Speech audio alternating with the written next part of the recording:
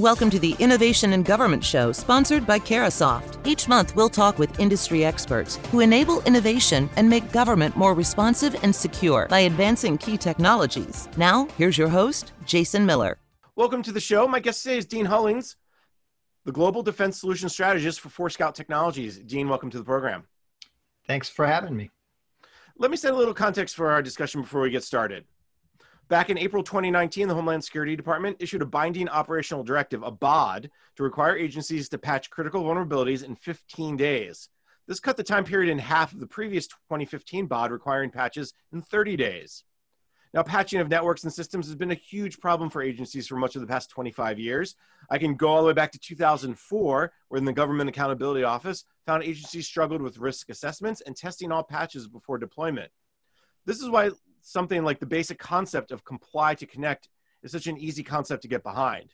Now, if you're not familiar with comply to connect, we're going to delve deeper into that in a minute or two, but let me just give you the top line. It requires new devices to meet security requirements before they're allowed to connect to a network. An automated process scans, analyzes, ensures the device is patched and up to date. The Marine Corps has led this effort, and now DISA is planning to expand it in the coming year. In fact, the Marine Corps issued a policy last May explaining how C2C will work. DISA issued a request for information in June seeking a platform that would give real-time visibility to all IP endpoint, network infrastructure, and Internet of Things devices. So a lot to talk about. So with that context in place, let's turn back to my guest, Dean Hullings. He is the Global Defense Solutions Strategist for Forescout Technologies. Comply to Connect is one of those programs that there's so much potential there, Dean. There's so much excitement around it. What are some of the key aspects of the program? Help us understand it a little bit more. Yeah, Jason, you hit a couple very key points there on those early directives. And so the Comply to Connect program was really developed to hit two key aspects. One is there were existing tools, and those tools are still used today on DoD networks, but they didn't have all of the effectiveness that they needed. In other words, there were gaps in some of the security that those tools brought to the table. And then the second key point was making things more efficient for the operators, for the administrators of the networks. So finding a tool and finding a capability and bringing that into an enterprise approach is what Comply to Connect is designed to deliver. Now, this is Comply to Connect is a concept. Obviously it's a policy for the Marine Corps. It's something that DoD is looking at more broadly, but it's not a simple use this tool at this time. I mean, it's like when we talk about zero trust, it's really a framework. It's bigger than just a single tool, right? It is, and that's one of the reasons why it took a while for the government the DoD to finalize on their approach. They didn't want to throw away everything that they had already put in place, like the HBSS or host-based security system from the past, or the Assured Compliance Assessment Solution, the ACAS program. They wanted to build on those capabilities. They wanted to deliver automation to make those capabilities more robust and still let them and the investments that they've put in them still give benefits to the networks as a whole. So yes, this is a broad scope now. You mentioned the Marine Corps, and they were one of the big pathfinders of the Comply to Connect effort, as was the Navy in their Next Generation Network program, in really establishing what should that framework look like, what tools work together the best to provide that automation and effectiveness that they were looking for with this program. So we know those two are, as you mentioned, the pathfinders are. Walk me through who is participating in Comply to Connect, who can participate. Give me a sense. Yeah, so initially it was pretty much just the Marine Corps and the Navy. And then there were other pockets of early adopters, we'll call them, across disparate organizations in the DoD. For instance, the Army's Medical Command adopted it very early, as did the Defense Information Systems Agency, or DISA, for their own operational network. They too were early adopters. And now what the DoD is doing under DISA's lead is they formed a program management office to bring all of those disparate efforts together into a standardized approach, one that will give them greater efficiencies and greater benefits for the investments that they're making. And I imagine the Army is looking at this. I imagine the Air Force is looking at this in some way. I imagine some of the defense agencies, the Fourth Estate. Is there some sort of mandate or some sort of interest from the DoD CIO's office at large? Yes, there is. There's been a memorandum to describe the key aspects and the timeline for implementation of Comply to Connect. It's been in the works for some time, but as you can imagine, with an enterprise approach, we're not just talking about a couple people that get to vote, right? There's lots of people that get to say what's good, what's bad, how does it fit their individual organizations. So the Army and the Air Force are in fact doing some of their own efforts to see how the Comply to Connect capabilities will be applied, will be implemented across their environments. And so we see that coming out very soon. And then you mentioned the Fourth Estates as well. There's an awful lot of enterprise effort into bring together the Fourth Estates into the DISA's network, and they're going to rename their network the DoD Net. And therefore that one's a little bit slower in adoption, just because the Comply to Connect program is only one part of a greater initiative. Now, the memo, whenever I hear the word memo, it gets me a little bit excited. Is there a memo out or a memo being worked on? Because to us, that becomes big news, right? Someone releases a memo, we go, uh-oh, we get excited. Sure, and that memo in early stages had an awful lot of guidance, an awful lot of directives even, with specific milestones.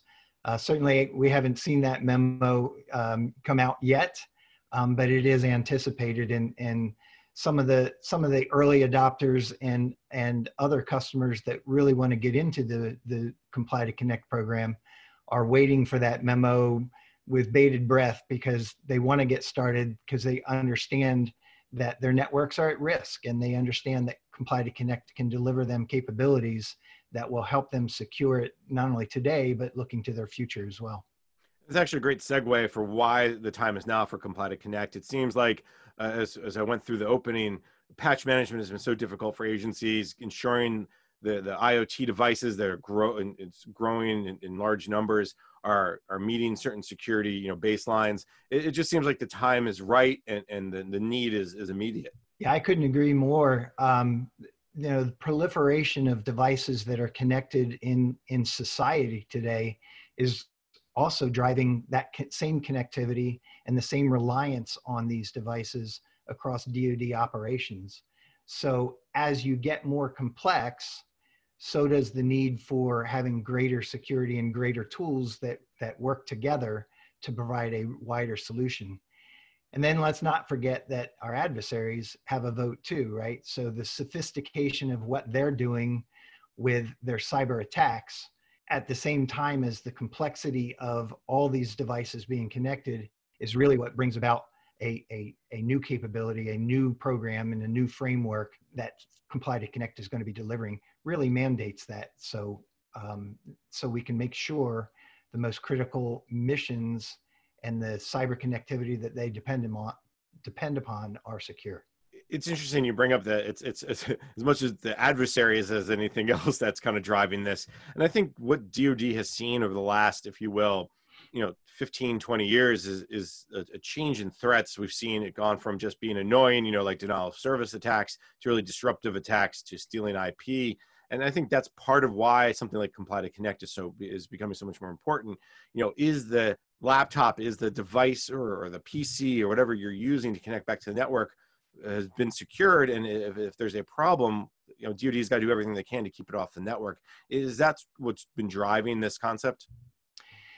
Yes, and you mentioned the laptops or the desktops, and absolutely, it's a clear problem that's been documented and reported upon on breaches that have been caused by malicious activities or just plain mistakes of users or administrators that are not keeping the basic cyber hygiene and some of those very basic cybersecurity requirements up to date, up to speed. And so what that does is that may not be the target, right? So what those kinds of breaches provide is for an adversary to get into a network. And now once you're in a network, an adversary can do lateral movement and get to what they're really out after. You mentioned intellectual property. That's, IP and stealing data, stealing information is something that gets reported upon often. Our personal data gets reported on that it's been stolen or breached on networks. But in a military standpoint as well, what's that adversary doing? Are they leaving malicious code behind that could create an unknown effect onto a network? So while in industry or in our personal lives, it might mean we lose something if our information is breached. And there's business aspects to that as well with industry partners, and they might lose financial data and all those kinds of things. They're all very bad, but in a military standpoint, a cybersecurity breach also has implications to the mission, and dare I say, implications to our servicemen and women's lives could be at stake. Yeah, I think people forget that, the lateral movement is probably the biggest challenge that we see. Once they get on the network, what do they do once they're there? Is in the Comply to Connect, walk me through why Comply to Connect is stopping, or at least trying to, if you will, make it harder for the adversaries to get at that foothold. Yeah, that's a great question, and one that is often overlooked. But if you look at a lot of the recent breaches, as we were talking, they hit an IoT device or some kind of non-traditional device that is now connected to networks. Really, that connection was made for efficiency of those operations. So a security camera, say, that is now IP connected and bringing back the video that they're staring at all day, every day, back to a server somewhere, so an ops center, a security ops center, can analyze that and watch that from afar. But all it takes is getting into the network and then that lateral movement that you're talking about. So you have to have an understanding of everything that's connected to the network, and you have to be able to continuously monitor all of those devices that are connected to the network in order to stop those kinds of breaches from happening. And so certainly that's what Comply to Connect has attempted to achieve in delivering their capabilities, and then integrating all of those tools together so they work together to stop that lateral movement, to make sure that a device that is supposed to be a security camera or a printer is in fact acting like and only operating like a security camera or a printer, instead of now reaching out to other databases or other services on the network that they shouldn't have any need to access. And that's an indicator that something has gone wrong and needs to be controlled, needs to be contained, needs to be stopped. We're going to talk a little bit about some of those other systems and how Comply to Connect brings them all together and integrates them after the break. But Dean, let's take a quick break. You're listening to the discussion Innovation in Government, sponsored by Carahsoft on Federal News Network. In today's enterprise of things, operations in all verticals rely on the cybersecurity of their networks to ensure they have the connectivity they need to get the job done. To secure these networks, they need complete visibility and security posture assessment of every endpoint that connects, from desktops and servers to building control systems, medical equipment, warehouse tools, and mobile devices. Forescout, active defense for the enterprise of things. Learn more at forescout.com/C2C. Welcome back. You're listening to the discussion Innovation in Government, sponsored by Carahsoft on Federal News Network. I'm your host, Jason Miller. My guest today is Dean Hullings, the Global Defense Solutions Strategist for Forescout Technologies. Now, Dean, before break, we were talking a little bit about Comply to Connect and why the time is right, and we talked a little bit about the IoT devices. Let's delve into that just a little bit more. We know cybersecurity around traditional desktops, servers, laptops, that seems to be something that agencies can start to get their arms around a little bit. But now with this emergence and really increase of use of non-traditional devices, IoT devices, sensors, cameras, and the like, that are being connected to the defense network. That makes things even more difficult and gives us another reason why something like Comply to Connect is so important. Give us some of those examples and some of those reasons why we need Comply to Connect as the increase of IoT devices. Sure, thank you for that. And right before the break, we were talking a little bit about security cameras, and that's just one example of things that are used in the Department of Defense every day for the sustainment of the mission, right? So there's other non-traditional devices. You look at industrial control systems in our buildings that monitor water flow, that adjust the lighting, that talk to the HVAC systems or the air conditioning and heating systems, the air quality. All of these devices, all of these different systems have sensors and are more and more becoming connected through the IP networks that we're talking about securing.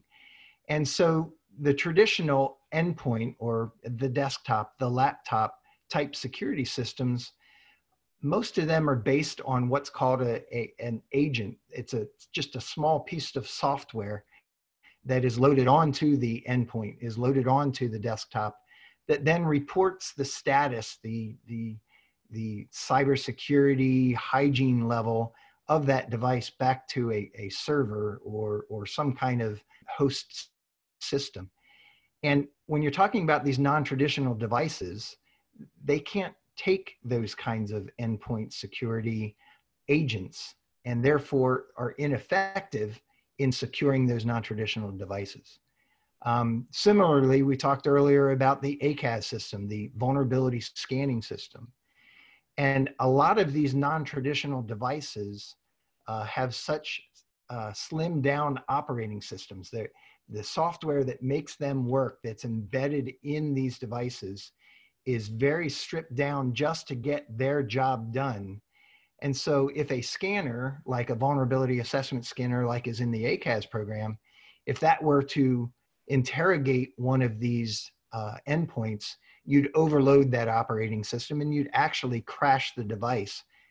So you're trying to apply security so the endpoint continues to work, but in doing so, you're actually making the endpoint stop working. So you're defeating your own purposes though. So you have to have more newer, modernized ways of looking at the solution that is provided to secure these devices, yet not impact how they're operating.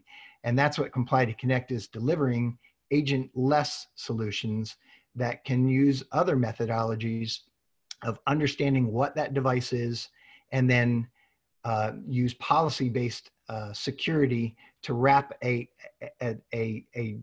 barrier around that device that's different than wrapping the same kind of level of security around a desktop or one of these other traditional endpoints that we've talked about as well. So that's really the biggest reason that Comply to Connect was delivered, to fill those gaps. Because I know DoD has been working on ACAS and host-based security system for quite a while, and to some extent, but what Comply to Connect will do is bring those data from those two systems or those two tools with other tools, and then gives you and I'll use it, and if you'll forgive me, Dean, the single pane of glass, right? Mm-hmm. The dashboard, whatever we're calling it these days. So a systems administrator, a cybersecurity professional within DoD can then see, okay, this IoT device is giving me trouble, or potentially is a threat or vulnerability, so I need to either turn it off or fix it somehow, while this desktop is also potentially a vulnerability. I'm getting the full picture through this Comply to Connect effort. Yeah, that's absolutely correct, Jason. And so on your desktops, where you can put that agent on there, what Comply to Connect is going to do is interrogate that box and make sure that all of those tools that you want working are working properly. Are they loaded? Are they running? Are they configured properly?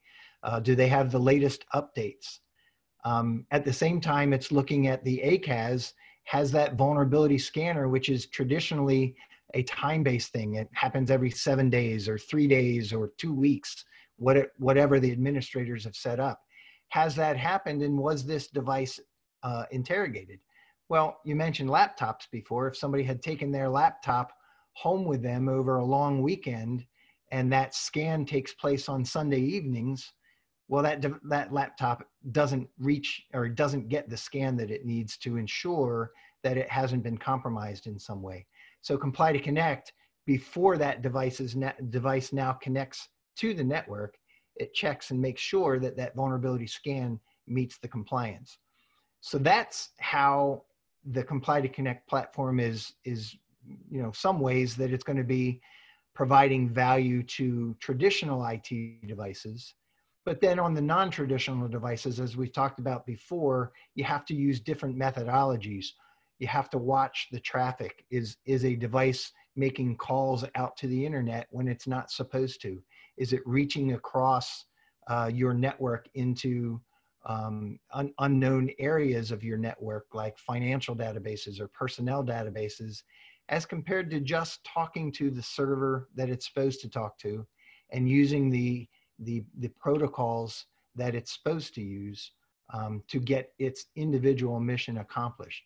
And if it's not, you have a problem. And so you can either isolate that device or potentially just alert a security specialist or the network specialist so that they can go out and look at that device and find out what's really causing that problem. Often it can be just a misconfiguration or something small, one of those mistakes or a problem that got overlooked, like we talked about earlier, that just needs a simple correction. But certainly you don't want to leave it to chance. You want to understand it. You want to see it when it's happening. And then you want to make it in every way possible an automated action to get it remediated so it doesn't cause additional problems on your network. Sounds like this type of program is something that is more than just a directive. It's really something that all the services are seem to be getting behind. Is there funding already? Is this something they got to figure out funding for? What are you seeing from defense agencies, the military services about how to pay for something like Comply to Connect? Yeah, that's the big change in this past fiscal year that of course just ended last week or earlier this week. In fiscal year 2020, Congress actually appropriated funds so that an enterprise-wide Comply to Connect program could move forward. So the Defense Information Agency created a program management office so they could manage that enterprise delivery. So now they've purchased the licenses, the software that's behind the foundational capability, so they can now make it available to the other users, as we mentioned before, Air Force users, Army users, and quite frankly, some areas of the Navy and the Marine Corps as well, and all of those Fourth Estate organizations that have not yet come on board with Comply to Connect. They've made these licenses available to them. So I don't want to say it's free, right? Because nothing's free, but it's not something that's going to come out of the services pockets for the licenses to make it move forward. So that's what changed in 2020 to make it an enterprise approach beyond just the Pathfinder approaches that were coming out of individual organizations' pockets. Is Comply to Connect as simple as taking the software licenses and installing them and going, or is there's more to it than just that? Yeah, there certainly is. I wish there was a magic button where you could just, install some software and hit return and everything would be perfect. But certainly there's not, and that's part of what the program office is going to be doing is developing those enterprise-wide policies, testing them, making sure that they don't impact other organizations, other networks, other sub-networks, and then working with the Defense Department services agencies to ensure that their rollout is seamless. So that program office is going to have multiple layers of expertise to help them through that, whether it's architecture discussions or policy employment discussions. But what they're also doing is they're providing the training for the administrators out in the field. So I mean, I was a squadron commander, and the last thing I wanted to hear was a mandate to install and implement something new and then put it on my back to go figure out how to get my people trained, because obviously all commanders depend on their people. And if their people aren't trained, they can't deliver the mission that is necessary. So the program office is taking that into account, and they're actually fielding hundreds of classes to train thousands of administrators within the first year, so that this mandate that comes out under the memo and the licenses that are being provided free of charge to the organizations from DISA can come together with people that are trained on how to operate the capability once it's delivered into their environments. You cannot underestimate the importance of training. I don't know how many vendors I talk to that, put in a piece of software and the agency doesn't either pay for training, or they don't ask for training, or they never get enough training, or never keeps up with the training. And then they realize that the tool is only 10% usage or 20% usage. I'm sure you hear about that too a lot.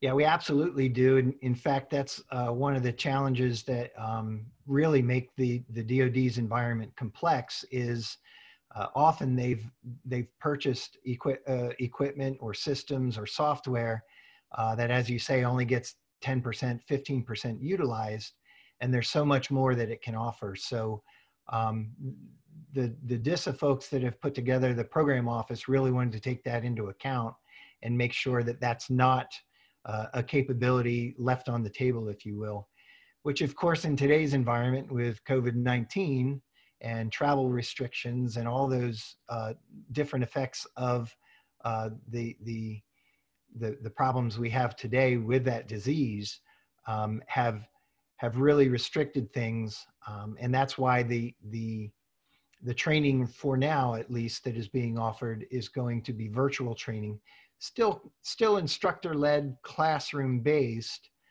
but is going to be given in a virtual environment, so that they get all of the benefits of the Comply to Connect capabilities that are going to be delivered in the training thereof. All right, good. Dean, unfortunately, we're out of time. This has been a great conversation. So let me thank my guest, Dean Hullings, the Global Defense Solutions Strategist for Forescout Technologies. Dean, thank you so much for taking the time today. Jason, thanks for having me here. I'm Jason Miller, and you've been listening to the discussion Innovation in Government, sponsored by Carahsoft on Federal News Network. For more on this discussion, visit federalnewsnetwork.com and search innovation. Thank you for listening to the Innovation in Government Show, sponsored by Carahsoft on Federal News Network. The entire discussion can be found on demand at federalnewsnetwork.com, keyword innovation.